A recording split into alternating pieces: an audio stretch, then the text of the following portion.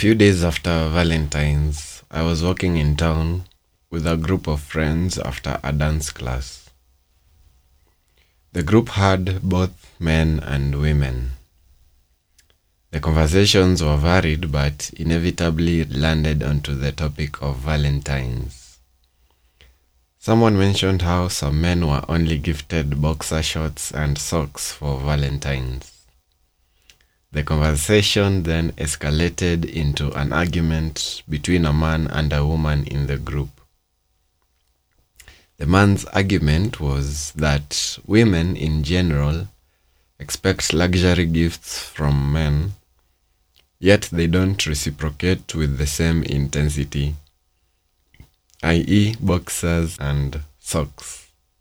The woman countered by saying that the women don't know what to give because men rarely open up, not just about their wants, but also with intimate things.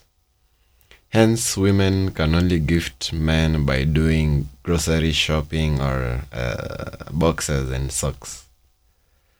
The man, however, was adamant that for him, if a woman has nothing more to offer than sex, then there's no time to make for that woman. The woman, quick on her toes, said that she's a therapist and that it seems to her that more women come to therapy and more women do the inner emotional work than men. The man, shooting from the hip, as a friend of mine would say, exclaimed that men don't have to go to therapy to do their inner work. And on and on and on they went. I don't know how many conversations, arguments like this I've had. I've been involved in quite a few myself.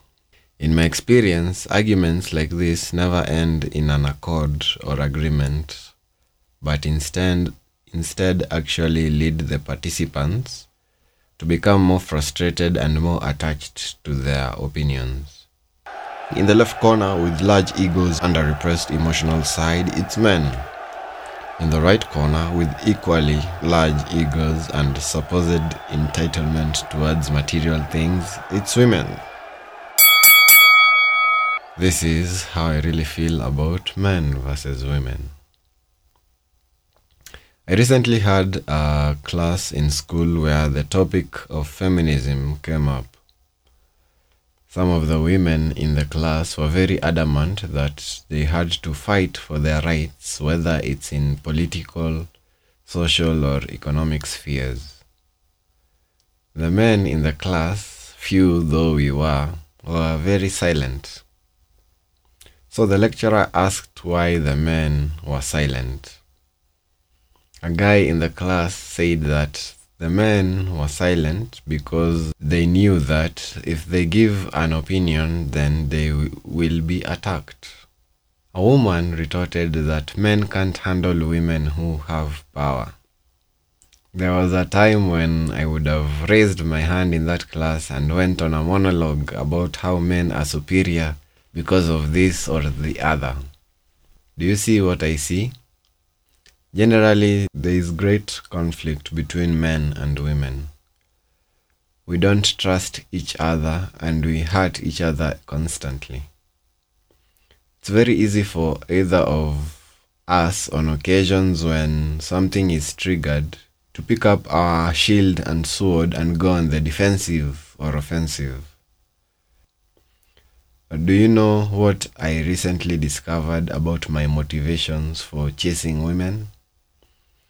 At this point, you know my history, childhood, high school, the whole lot. The two reasons I've been chasing women all my life were because, firstly, I wanted to impress my high school peers. I was seeking validation from men because I never had a healthy relationship with my father, and thus never learned to relate healthily with other men, which led me to seek validation from them through getting women.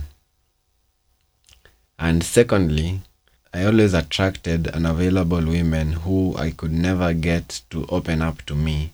And I've spoken about this before. And I could never get them to open up to me because I never had a healthy relationship with my mother either.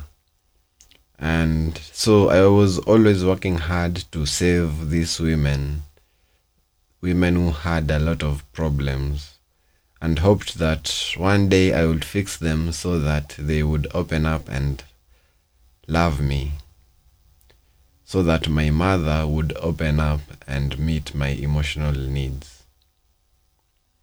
In truth, I don't think I've ever loved a woman. My intentions have never been to experience connection and intimacy with women, but to seek my parents' affection. And so I've hurt and neglected many women. And yet I've found out over the past 2 years, it's quite something when you sit down with a woman and she says that you hurt her, and you say, yes, I did, and I apologize. It's quite something when you tell a woman that you grew up in a violent home, and she tells you that she was molested when she was a child. When you tell a woman not to be late again when she meets you, and she apologizes. When she tells you that she doesn't like the way you touch or kiss her, and you become curious as to how you can please her. Honest, intentional, vulnerable, conscious, compassionate, intimate relationships. It's very hard to have them until you begin healing your pain. We are all wounded beings, and as such, we have constructed swords and shields to protect us from our pain. These shields include certain behaviors, attitudes, and addictions. But these swords and shields tend to cause more harm than protection.